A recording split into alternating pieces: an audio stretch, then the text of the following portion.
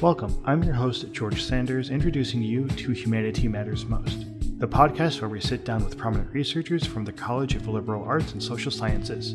We want to show a personal, behind-the-scenes perspective of research projects that explore the world around us. On this episode, we have Associate Dean and English researcher Dr. Sally Connolly and Dr. Sharon Hill, the Director of the American Sign Language Interpreter Program in the Department of Communication Sciences and Disorders. They'll be discussing Dr. Hill's research on the meanings and differences between American Sign Language and spoken English. Hello, thank you for joining us today. I'm delighted to be joined by Dr. Hill, who is the Program Director of the American Sign Language Interpreting Program in the College of Liberal Arts and Social Sciences here at the University of Houston. We're delighted to have her with us. I am Dr. Sally Connolly. I am the Associate Dean for Student and Faculty Success here at the College of Liberal Arts and Social Sciences. And I'm very much looking forward to learning more about Dr. Hill's fascinating research. Thank you so much for talking with me today. So Dr. Hill, your research looks into how variations in language and culture can complicate the American Sign Language, the ASL, interpreting process, that sometimes there are sort of prescriptive and pejorative assumptions that are made about how American Sign Language should operate, and that's where you focus in your research. Could you tell me a bit more about that? It sounds fascinating.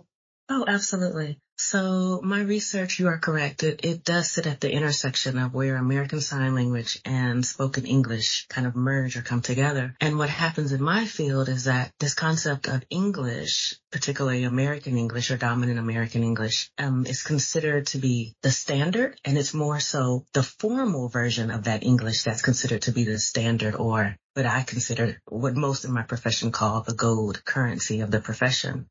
What that means then is that every other type of language that interpreters encounter, you are correct, they typically will have perhaps a prescriptive or a biased view about that variation of English. And so my research is the first of its kind in that it takes African American language and then intersects American Sign Language interpreting. And interpreters were tasked to demonstrate their comprehension and their ability to interpret a spoken African American language source message. The results were quite intriguing for sure.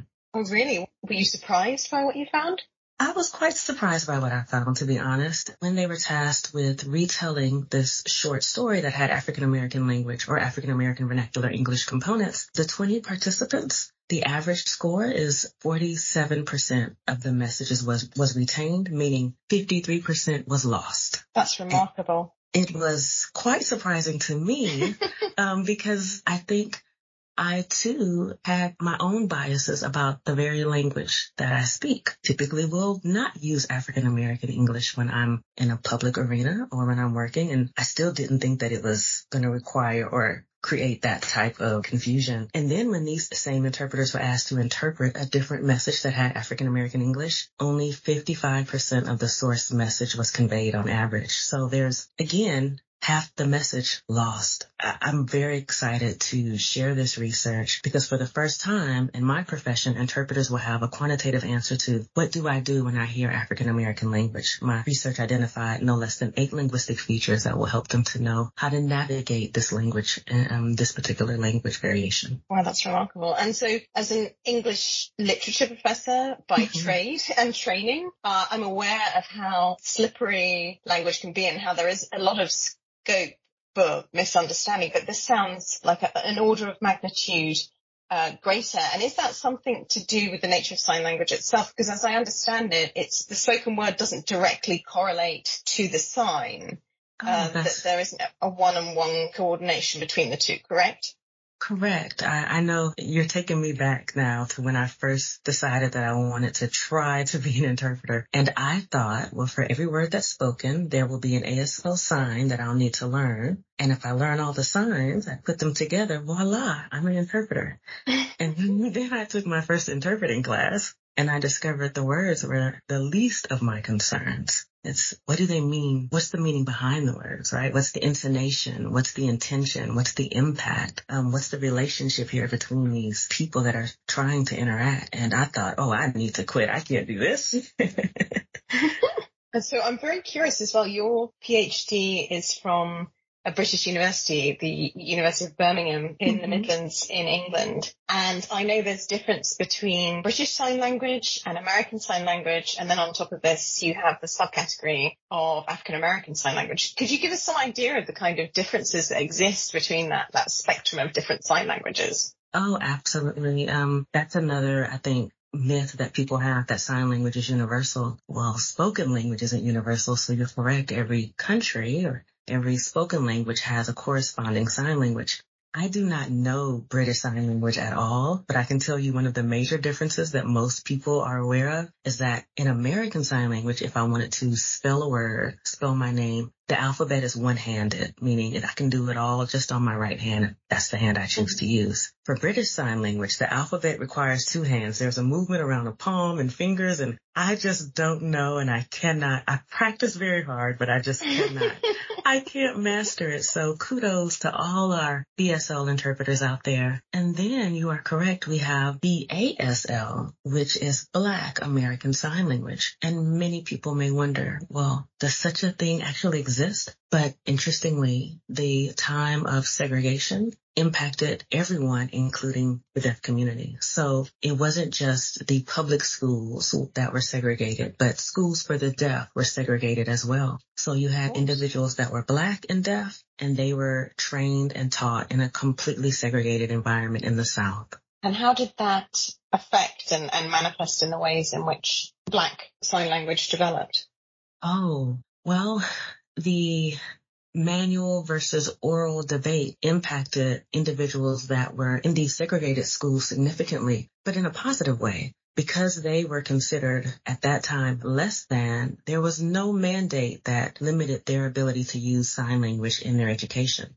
For students that were deaf and were not Black, so you have students that are, or at least appear to be or identify as white, they were prohibited from using sign language. The mandate was force them to communicate using whatever residual hearing they have. And so you had this thriving sign language community in the schools where there were Black deaf students. And then you had students that were in these public schools or these other schools for the deaf where their hands were literally being hit. They were being physically disciplined. And they were finding a way to communicate manually, but secretively. Okay. Yeah, so two parallel languages occurring, but the trajectory quite different. And so there's this strong history and tradition of Black Sign Language in America. There is. In fact, it's a language that continues to thrive and survive. And the researchers who published a book, The Hidden Treasure of Black ASL, I call one of the researchers the original Dr. Hill, Joseph Hill, along with Syl Lucas, Robert Bailey, and of course, Carolyn McCaskill. They published the first, and to date it remains the only book that documents and provides some examples, both a video and historic examples of Black ASL, the history of it even, right? How the language has changed and transformed. So we're hoping to have more research be conducted by individuals of that community so that it can continue to grow. Well, that really speaks to how important your research is, that so little has been conducted on this major thread in American Sign Language thus far. I think that this year as well, American Sign Language has really captured the public imagination, possibly in a way that it hadn't previously, thanks to the wonderfully expressive young woman, Justina Miles, who was the interpreter for Rihanna's halftime Super Bowl show back in, sorry, I'm not a sports fan, but I think it was in January, but she captivated the public imagination. So can you speak to me a bit about what Justina Miles was doing? Is that strictly speaking interpretation in the sense that you teach it at the University of Houston, or is this a different form of expression when you're interpreting, say, for example, the lyrics of a song? Oh, you're brilliant. That's a great question. I was hoping someone would ask that question. So great ask. So for Justina, Miss Miles, the beautiful thing about her work is that the National Association of the Deaf, they collaborate with Super Bowl in order to provide not what you might consider to be an interpreter, but instead an ASL performer. And so what you saw was actually a performance. This is an individual who is deaf, who has utilized this language on a daily basis And she engaged in a translation of sorts to where she analyzed the lyrics, she analyzed the song, she analyzed the meaning. And when it was showtime, whether Rihanna was going to put on a show or not, this performer was going to deliver a show. This was her moment. Yes, for the deaf community. Yeah. And it's interesting, though, because as beautiful as that was, most people didn't even have an opportunity to see it until later. It wasn't broadcast on the TV screen.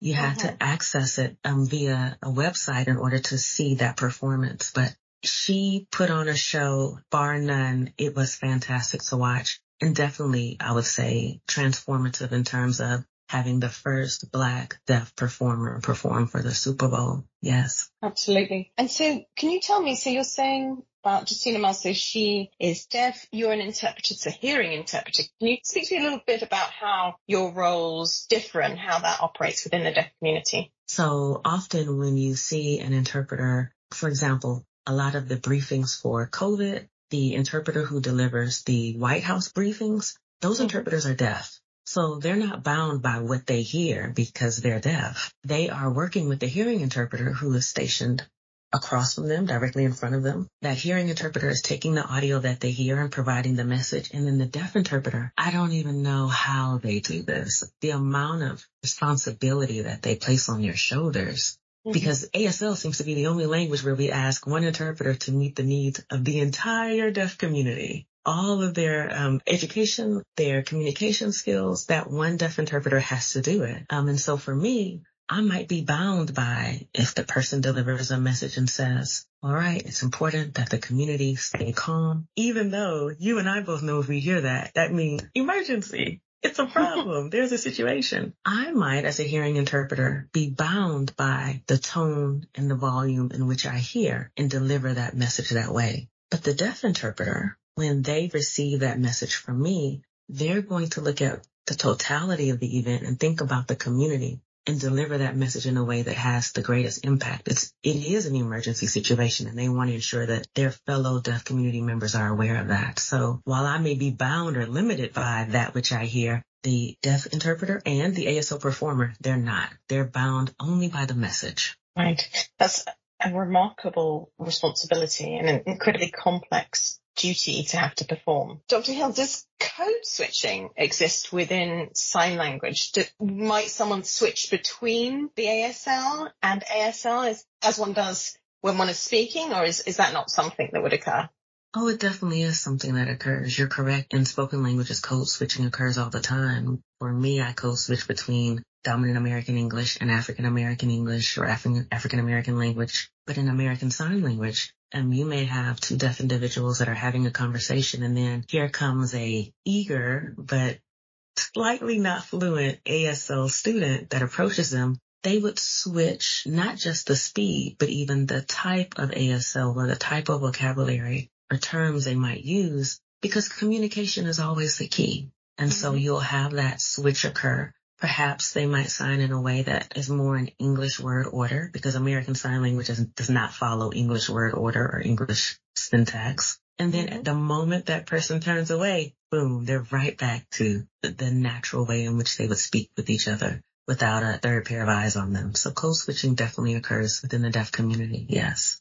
So there's this parallel with verbal spoken American English. Yes. As I understand it, Dr. Hill, you use live theatre to educate and train students and inform the public about the diversity in language. And I'd love to hear a bit more about how you do that and how that works. Oh, absolutely. I recall being a young girl and my mother taking me, my father would say dragging us, but I would say taking us to theater. And the one thing I knew about theater is that the moment the show starts, you're in another world.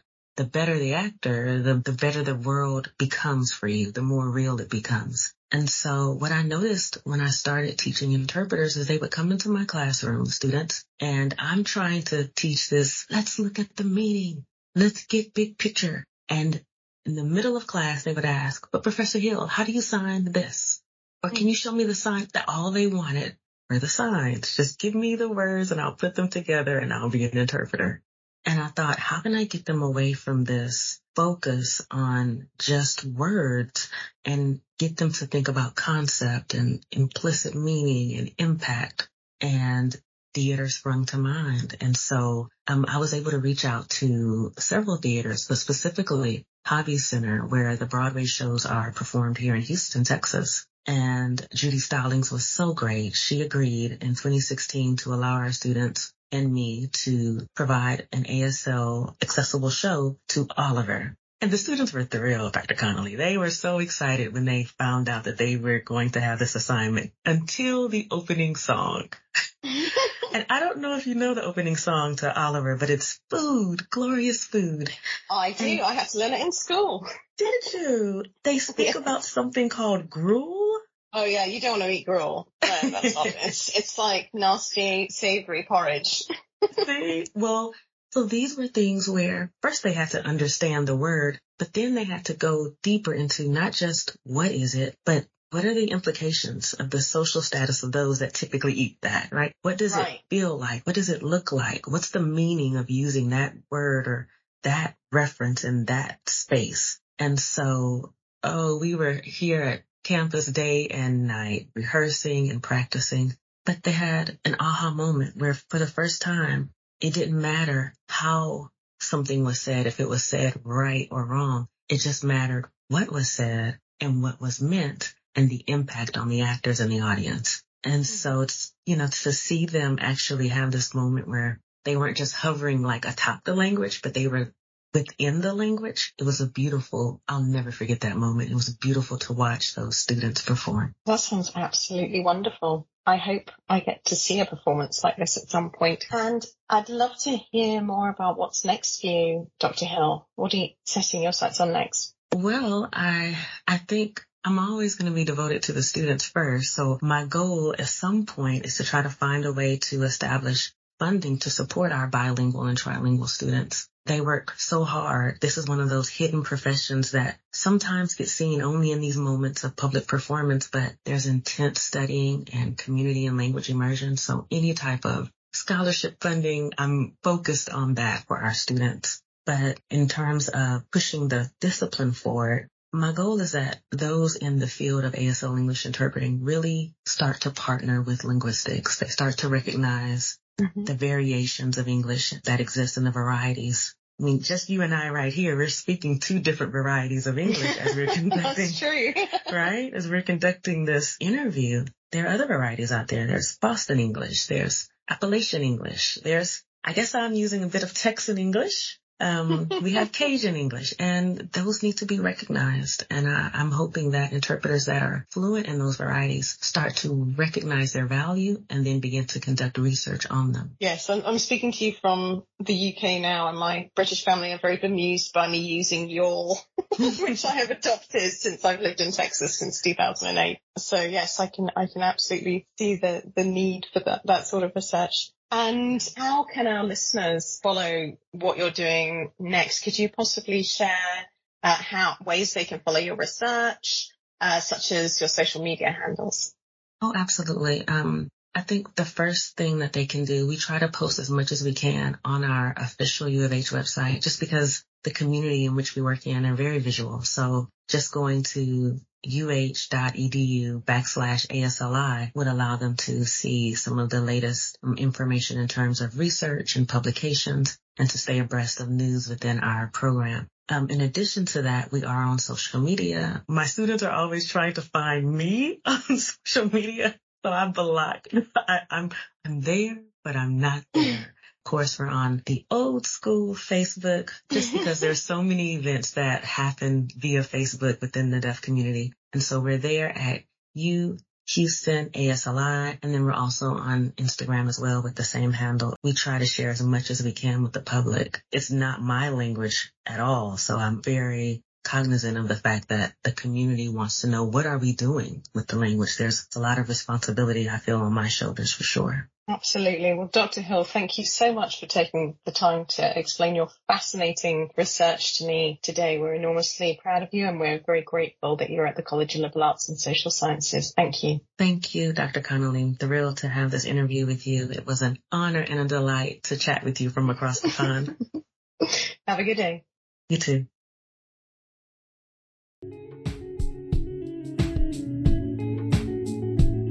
This episode was brought to you by the College of Liberal Arts and Social Sciences, as well as the Department of Communication Sciences and Disorders.